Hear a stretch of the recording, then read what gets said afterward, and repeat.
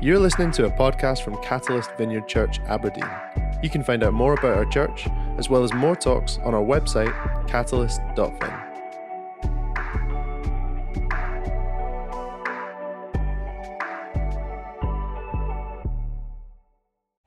Okay, guys, well, good morning.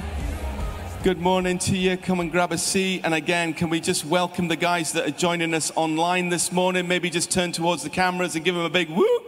Morning, everybody. It's great to have you with us this morning if you're watching online. And can I add my welcome to you this morning? My name's James, and I'm one of the pastors here at Catalyst, and in particular this site, along with Victoria. We lead this site. So great to see you all. I hope you're pumped and ready for some of God's word. You know, this morning in my own personal reading, I was just reading that moment where Mary sits at the feet of Jesus. And Martha is getting a little bit bent out of shape because she's like making dinner and doing all that stuff. And then Jesus basically says, at the end of that little passage, he says, hey, Martha, chill. Mary has chosen better. You know, we as a church believe in doing what Mary did. Is like we're going to take a few minutes and we're going to sit at the feet of Jesus, and we've been worshiping him, haven't we? And we need that in our weeks. We need moments where we come and we gather around Jesus and we open up the scriptures and we say, God, Jesus, would you come and speak to us this morning? Teach me, challenge me, affirm me. This morning I felt as we were worshiping, and maybe you're listening online and watching online, that we need to be reminded that the posture of God, the posture in Christ is towards us. He comes to us and he wants to encourage us and love us this morning. And so we're going to open up the Bible and we're going to get stuck in and let's be open to whatever he wants to do. Is that okay? Are we good? Maybe you want to put a hand on your head or a hand on your heart and just go, be open. I want to be encouraged. I want to understand a little bit more. Oh no, some people are going like this now. I can't do that. Can anyone else do that? I'm like, anyway, brilliant. Okay, well we for those of you that know us, we had the opportunity to have a little bit of a break, and Tori and I jumped in a taxi to go to the airport to come home, and we were abroad. And the taxi driver turns to us, he gets on the radio, he turns to us and said, I'm really sorry, there's been an accident, and people are waiting in the queue in the traffic for 2 hours. And we were like, oh no, we're going to miss our flight. But this guy was, I don't know, I mean, he was amazing. He was a bit crazy driver. You know, one of those guys, you like him, but you're like, a bit nervous. Anyway, he took us on a 10-kilometer detour, and we missed all the traffic, and we got to the airport, and it was all good, and we were like, yeah! And then we got through security, and then it came up. The flight to Edinburgh has been delayed. We're like, we made it! And now another delay. And then we got on the plane. And we're like, at last, you know, we're gonna fly. And then it's like, and now, ladies and gentlemen, we're sorry to say, we're gonna be sitting here for at least another 40 minutes. I'm like, Life is like that, isn't it? We experience delay. We experience disappointment. Sometimes things, we make plans, but they get moved about and, I don't know, pushed. And what we're going to find today is, believe it or not, even in the Apostle Paul's life, he makes plans. And but the reality is they are sometimes pushed and they don't always happen the way that he wants them to happen. And we as Christians, as we come to know Jesus, we experience him, we encounter him, and he puts in each and every one of us a longing and a hope of something in our lives where we want to bring something of heaven to earth. That's what we're called to do. Do you realize that? When we say yes to Jesus, we're saying yes to becoming conduits of bringing something of the future and something of heaven into and onto this earth. And the reality is this, This earth is full of disappointments and delays, and sometimes accidents and mistakes. And sometimes we are the delay in what God wants to do. We are the problem. I guess what I'm saying is, in the posture of the passage we're going to be reading today, is there are some plans, and we're going to hear the longing of Paul's heart. We're going to also see that he is hindered, but he looks through and beyond the hindrances to a future hope. Okay? And that's kind of where we're going to go this morning. The book of Hebrews puts it this way: faith is confidence in what we hope for, an assurance about what we do not see. Faith is confidence in what we hope for, an assurance about what we do not see. In other words, faith is about pulling what we've seen and heard in God into this earth and onto this earth. And the reality is, that is not plain sailing. Because there's somebody who does not want heaven to gate crash earth. There's somebody who really doesn't like that. And he is holding on to some stuff on earth. He does not want you and me to become the people that God has called us to be, and to bring more of heaven to the places and to the people around us. And he will try and hinder us. And we're going to see a little bit of that in a moment in this passage. All right, are you with me? Give us an amen. And if you're online, do the same with your coffee or whatever. Brilliant. Okay, so here we go. We're gonna join the passage in 1 Thessalonians 2:17. But let me just give you a little bit more context and just a little reminder, what's going on here. Paul has gone to Thessaloniki, and he's been preaching the gospel, and it's been amazing. The whole bunch of people have come to know Jesus, have encountered him, but also we see with that, of the planting of this church, we also see a rise in persecution. We see a group of Jewish people get very jealous, and it's almost like their jealousy is weaponized by the enemy and used to create chaos and to stir up a bad crowd, and they cause a riot in the city. And so Paul then has to leave Thessalonica, and then he goes up to a place called Berea, which is just up the road. And the same people that caused trouble in that city kind of really stalked him and followed him up the road and did exactly the same. And it got to such a level and such a state that Paul had to leave the area. And I don't think he had to leave the area because he was worried about his own personal skin. He left the area because he was worried about the church that he had planted. He thought, actually, I need to get out of the way here and allow this thing just to quiet and settle down. And so he leaves the area, goes to Athens, and then eventually ends up in Corinth. And he's writing this letter from Corinth between a year to 18 months after being with that church. And he loves this church. They are an extraordinary group of people, young believers growing up in an environment that's incredibly hostile to the gospel. And last week, if you were here or you were watching and listening online, Kirsty just reminded us that the normal environment of church growth and for Christians to grow is actually an environment of hostility and persecution, that between 60 and 70% of the church globally experiences quite serious pushback. So we are incredibly fortunate. And that's not to say that none of us experienced persecution in this country and in this context. But I don't think we experience it to the extent of some of the people that I know. And I just read a report just this week on a group of leaders in northern India who were beaten for their faith. In the largest democracy in the world, this Christian minority are being persecuted. So this is the context, okay? And into that we see that Paul has some longings. He's going to be hindered by some things, but he looks beyond the present to something future. Okay, you ready?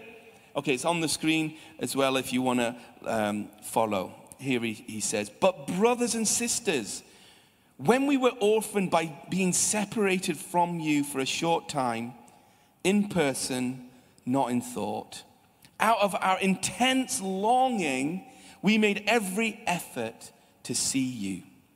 For we wanted to come to you. Certainly I, Paul, did again and again, but Satan blocked our way. For what is our hope, our joy, or the crown in which we will glory in the presence of our Lord Jesus when he comes? Is it not you? Indeed, you are our glory and our joy. He's separated.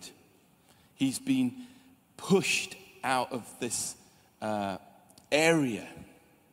A number of years ago, actually it was more than a number of years ago, some of you know my story, some of you won't, but I lived in India for a number of years, and I remember, and I might even have told this story, so, just go with it anyway and laugh appropriately. But I remember I was a kid, I was probably about 10 years old, and my mum and dad were teachers in an international school, and my dad took a whole bunch of seniors away on activity week. And I guess the truth is in the title. It's meant to be an activity for a week. The reality is that he took them down onto the plains of India, and they were doing all these tours of different cities and all the rest of it. And in 1984, Mrs. Indira Gandhi, who was the prime minister at the time, was assassinated while my dad was away with these guys. And we were in the school campus in the mountains. And when that happened, the entire country exploded in chaos. Racial divides across that nation opened up, and there was violence and horrible stuff was happening. And my dad was separated from us. And, it was well before the times of mobile phones and FaceTime, isn't that good? And WhatsApp and all that kind of stuff. I mean, we knew nothing of what was going on. There was martial law. There was, what do you call it, when everything shuts down at a particular time. A curfew was ensued. I mean, it was mob rule. And we knew nothing. We were like, what? Where are they? What's happened? We were separated. We didn't have communication. Eventually, I think it was 3 to 4 weeks into this, they got word that they were okay, and they were sort of holed up in a hotel, and it was okay. I think it was 6 weeks before they got back to the school. And I remember this Jeep pulling up and my dad getting out, and I saw him. I'd been playing like football with my friends, and I saw my dad come out of the car, and I took off running. Because there'd been a longing in that moment of separation. And I remember jumping into the arms of my dad, and it was like, oh, he's home. And I remember him also articulating, I'm back, we're family. You see, separation creates what's really, and exposes what's really going on in here, eh? Paul has been separated from family. This passage and this longing, you see, Paul, what was the first thing I really want to talk about here is the separation shows that Paul had this longing love for these people. Deep, longing love. Concern for them. As you read the letters of Paul, you read Romans and you're like, wow, Paul is like mega teacher, isn't he? And the wisdom, and sometimes it's hard to fully understand, but you see in him a real teacher, almost the lawyer side of him. And then you read some of the other letters and you're like, man, he's like a coach. You know what we see in the book of Thessalonians? He's a parent.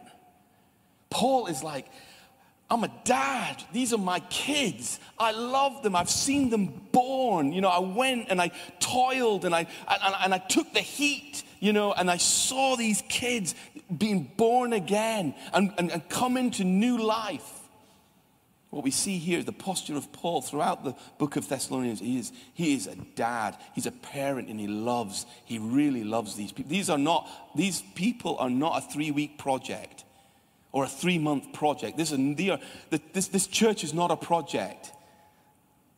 This church is a family. And sometimes I think we use this word, hey, we're family. Do you know what? We're flippant with it.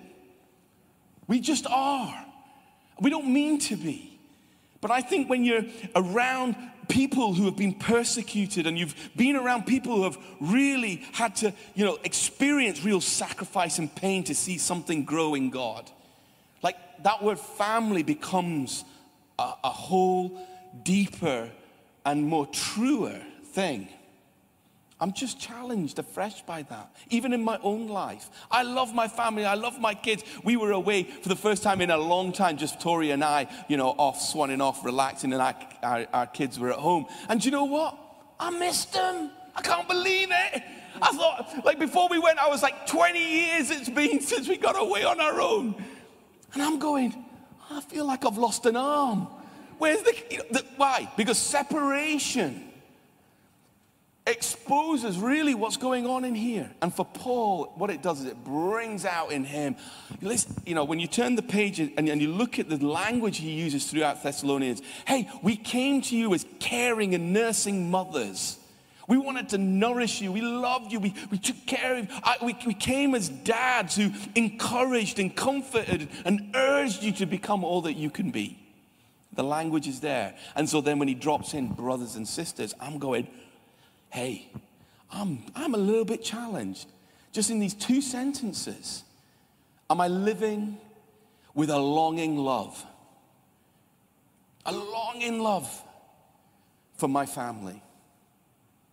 Do we look at each other and really have this kind of longing love that will do everything and anything to be united, to stay together? We're not going to let anything get in the way. We're going to have short accounts, and we're going to love one another.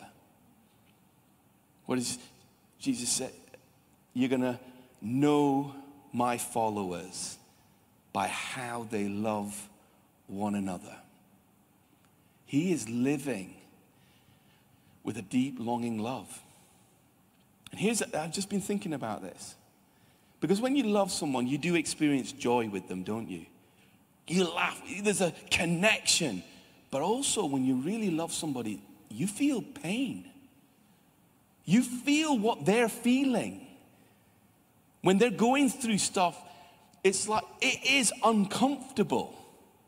I'm beginning to realize, if this is how Paul felt about the church in Thessaloniki, this is how Jesus feels about you and me. He feels a deep longing for you and me and for those that don't know him. He is like, there is a longing that's still seeking to stretch out and bring people in. And it is uncomfortable. And so pastorally, I've just been thinking about us and us in the church and here at Catalyst. And I'm like, our leaders really love you guys.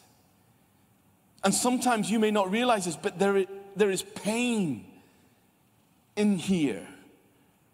Because as a parent or as a friend, you feel people's stuff.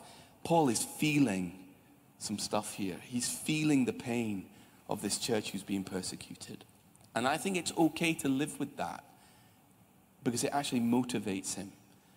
What does it do as we read on? It says, as a result of that, I have been trying to get back to you. I've been trying to get to see you. In fact, verse 17, this is a fascinating thing. I don't know if you noticed this. He says this, we were orphaned.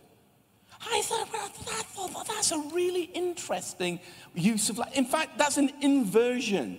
The language has been inverted there because he's the spiritual father of this people. And you would think that the kids are more dependent on the parent in that moment. You would think he would have said it in a different way. But instead he says, I have been orphaned by being separated. He is flipping this thing around and saying, I'm grieving. I have lost out. I've lost something of my family here. It's interesting, isn't it? He recognizes that this is family, and I love these guys, but they love me. And I'm now missing something. Oh, Oh, wow. Let me land this little bit on that.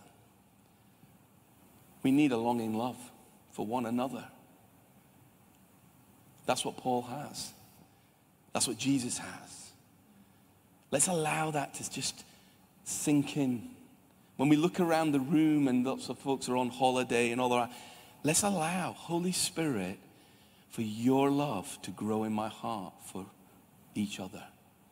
When we're in Connect Group, that's why we believe Connect Group is so important. Because it's in that place we learn to really love and care and hear and listen to people's stuff. And our hearts, yes, sometimes they need to be allowed to get heavy for the other people and what they're going through. Because that's what Jesus' heart does. A longing love. And it motivates him. It motivates him to try and get back and reconnect. And so here we go. It says here, for I wanted to come to you. Certainly I did, Paul did again and again, but Satan blocked our way. His plans were, I want to get back, but he's saying something's going on here. I've tried it on a number of occasions. Now, when I read the Bible, right, I've got to be honest, I'm like, how did that happen? Hold on a minute. There's loads of scriptures out there. If the Lord is with me, who can be against me? Yeah? We love those ones, don't we? Who can thwart the plans of God? Nobody. And we're like, but hold on a minute here. Here's a great apostle Paul who's made a plan to return, and it says, and Satan blocked him. So I don't know about you, but I'm like a ferret. I'm like, and some of you are like, what's a ferret? It's like a large rat that likes to burrow. So I'm like, I need to find out what on earth is going on here. Like, how did Satan block Paul from getting back? Because it doesn't say in the text, and did he try to get on the boat and return and cross the border? Did they have a passport? And sorry, refused. Why? How? What's going on here? Was there storms that suddenly, and he's interpreting whatever that resistance is, that somebody's behind this. The enemy is behind and does not want him to return. Because why? Because he's a dangerous man in the eyes of the enemy. Because everywhere he goes, he is pulling heaven onto earth. And people are coming to know Jesus. He is a marked man, and somebody really doesn't like that. You see, what's happened, and I've done a bit of reading, a bit of history, I've got a theory. And I just want to say it's a theory. Okay? But here's my theory. The likelihood is this: that the government or the governing body of Thessaloniki or Thessalonica were very concerned, because when Paul came, just his presence created civil unrest.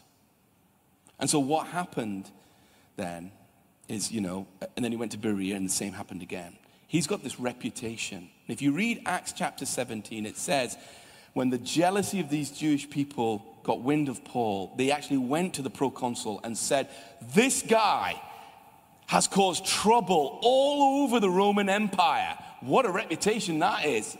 I mean, at one level, I'm like, that's a great reputation, isn't it? Everywhere he went, he caused kingdom trouble. These cities were, obviously, they're ruled by the Roman Empire. But they were often ruled locally by like a proxy government. And so they are exceptionally concerned about civil unrest. And so the likelihood is they put a legal embargo on Paul. He's a Roman citizen, remember, as well. And so somehow they've put some kind of affidavit together to ban him from returning. So when he tries to make a legal application to return to the city, the likelihood is he's getting blocked. But what's behind all of that is weaponized jealousy and fear. Because behind all of that is that enemy has been given ammunition by these Jewish leaders, and their jealousy has come to the fore, and it's like he has just wafted that into flame and caused chaos.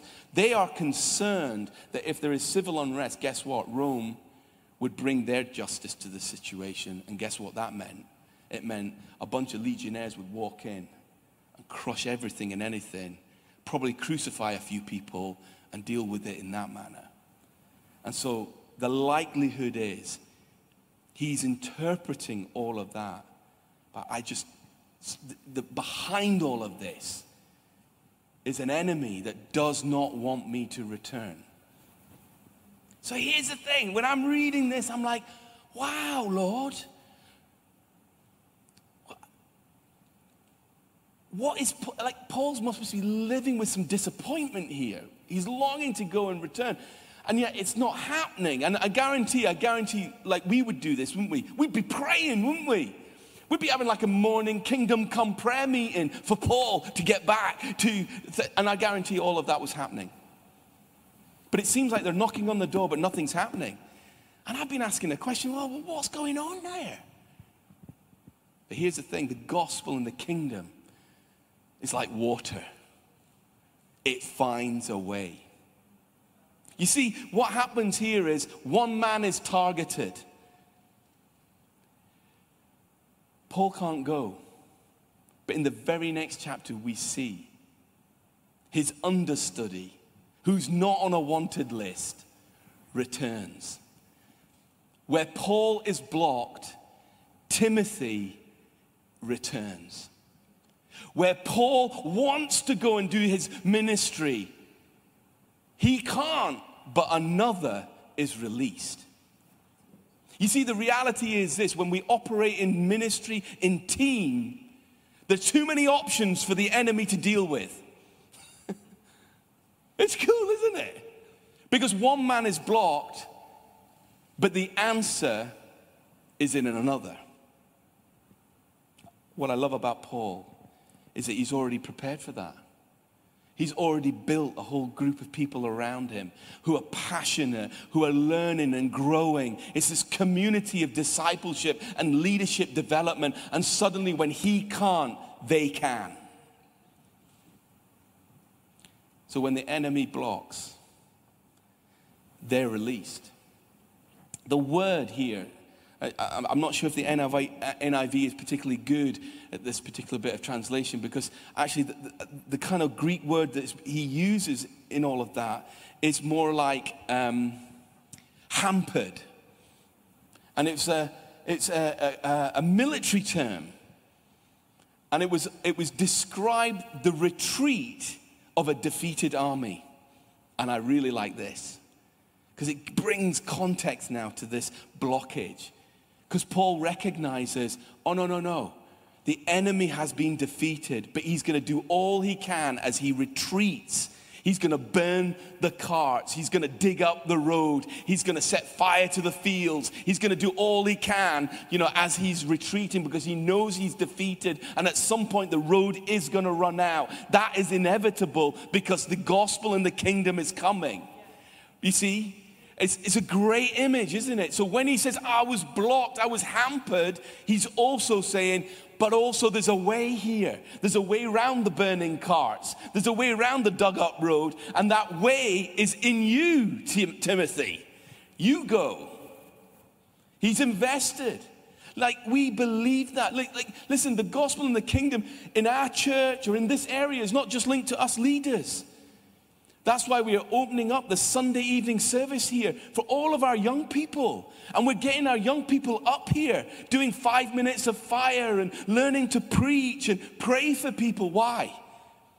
Because we want legacy. We want the gospel and the kingdom and our legacy to go way beyond me and Chuck and Taryn and the other leaders here, but actually into our young people and into our kids, into our Timothys. Because there'll become a time where we will be hampered. There are certain things I won't be able to do, but they will. The enemy can only use that which is given to him against you and me.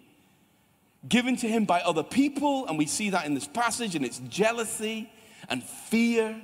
He can only use that stuff, or if we give him some stuff. And in the persecuted world, where the church is hampered by literal fear and brutality, often it's not that hampers or stops the gospel. It's personal temptation. Personal temptation is the way that the enemy absolutely loves to hamper and to stop and to stall and to derail. And so for you and me, we need to love one another, help each other, encourage one another, protect one another.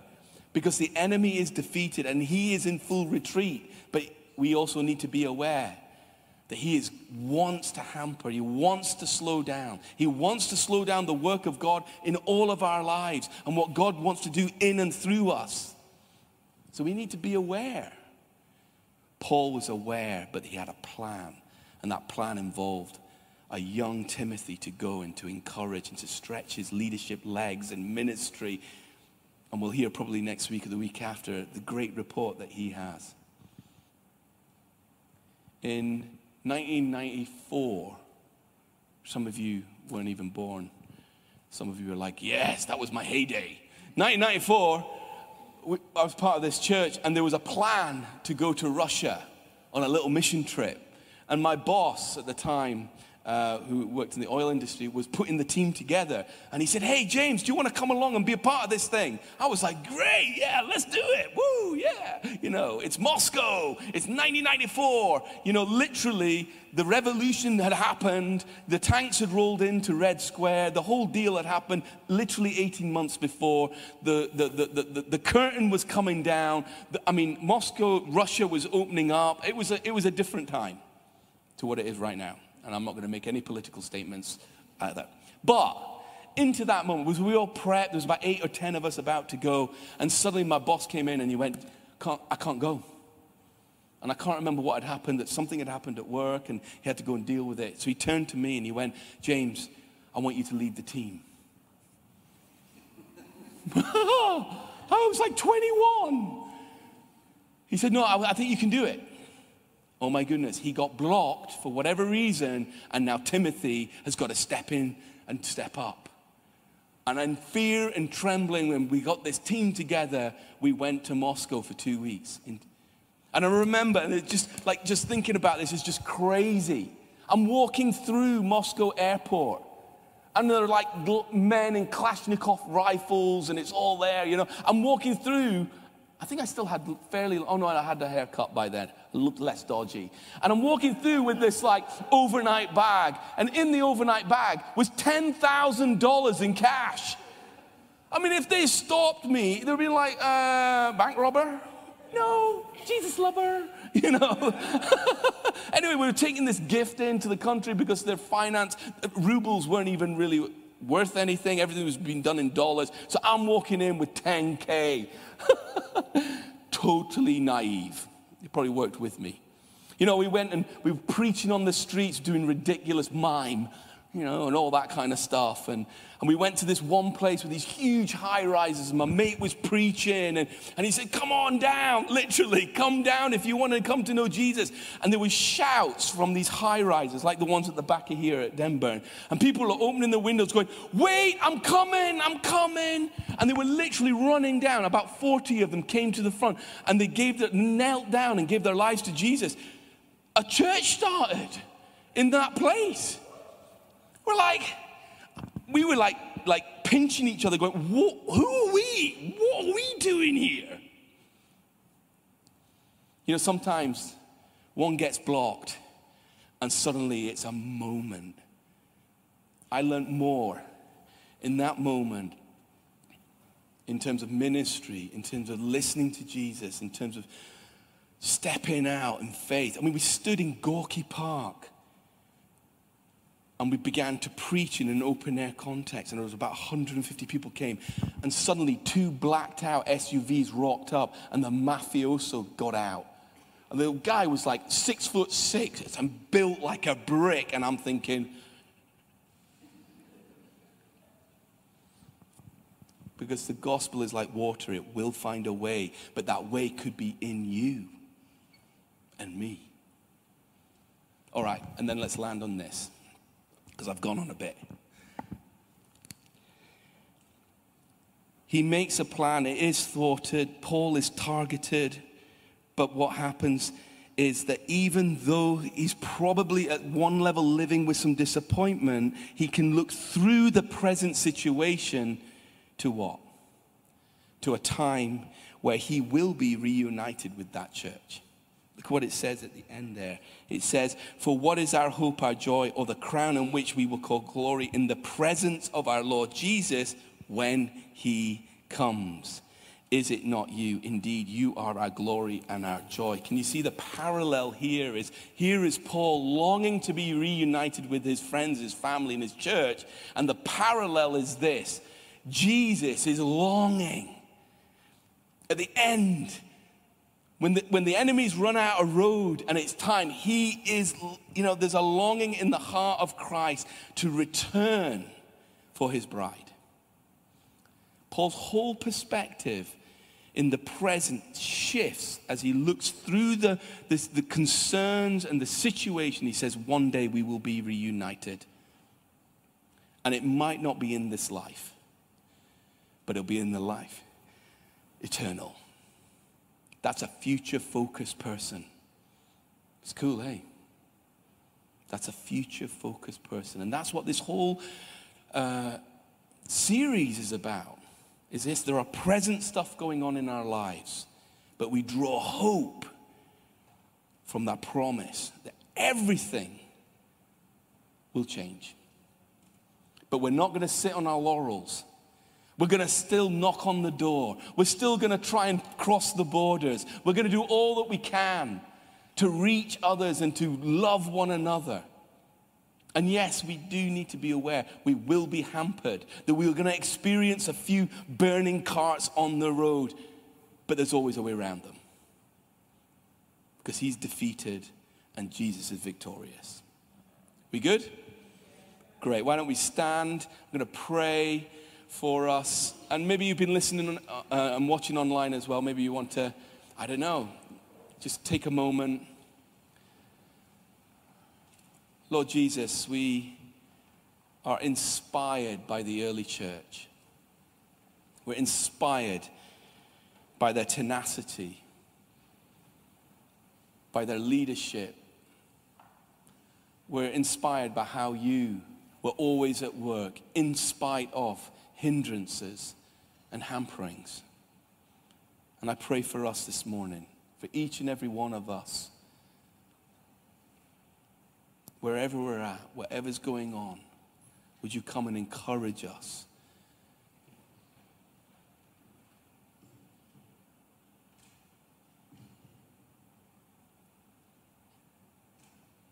Help us to be a church that releases Timothy's. And I know that I talked about our young people, but I don't think that's an age thing. It's an attitude and availability issue. Let's be available to whatever God wants for us. And when a door of opportunity opens, give us courage, conviction to step in and step up. Holy Spirit,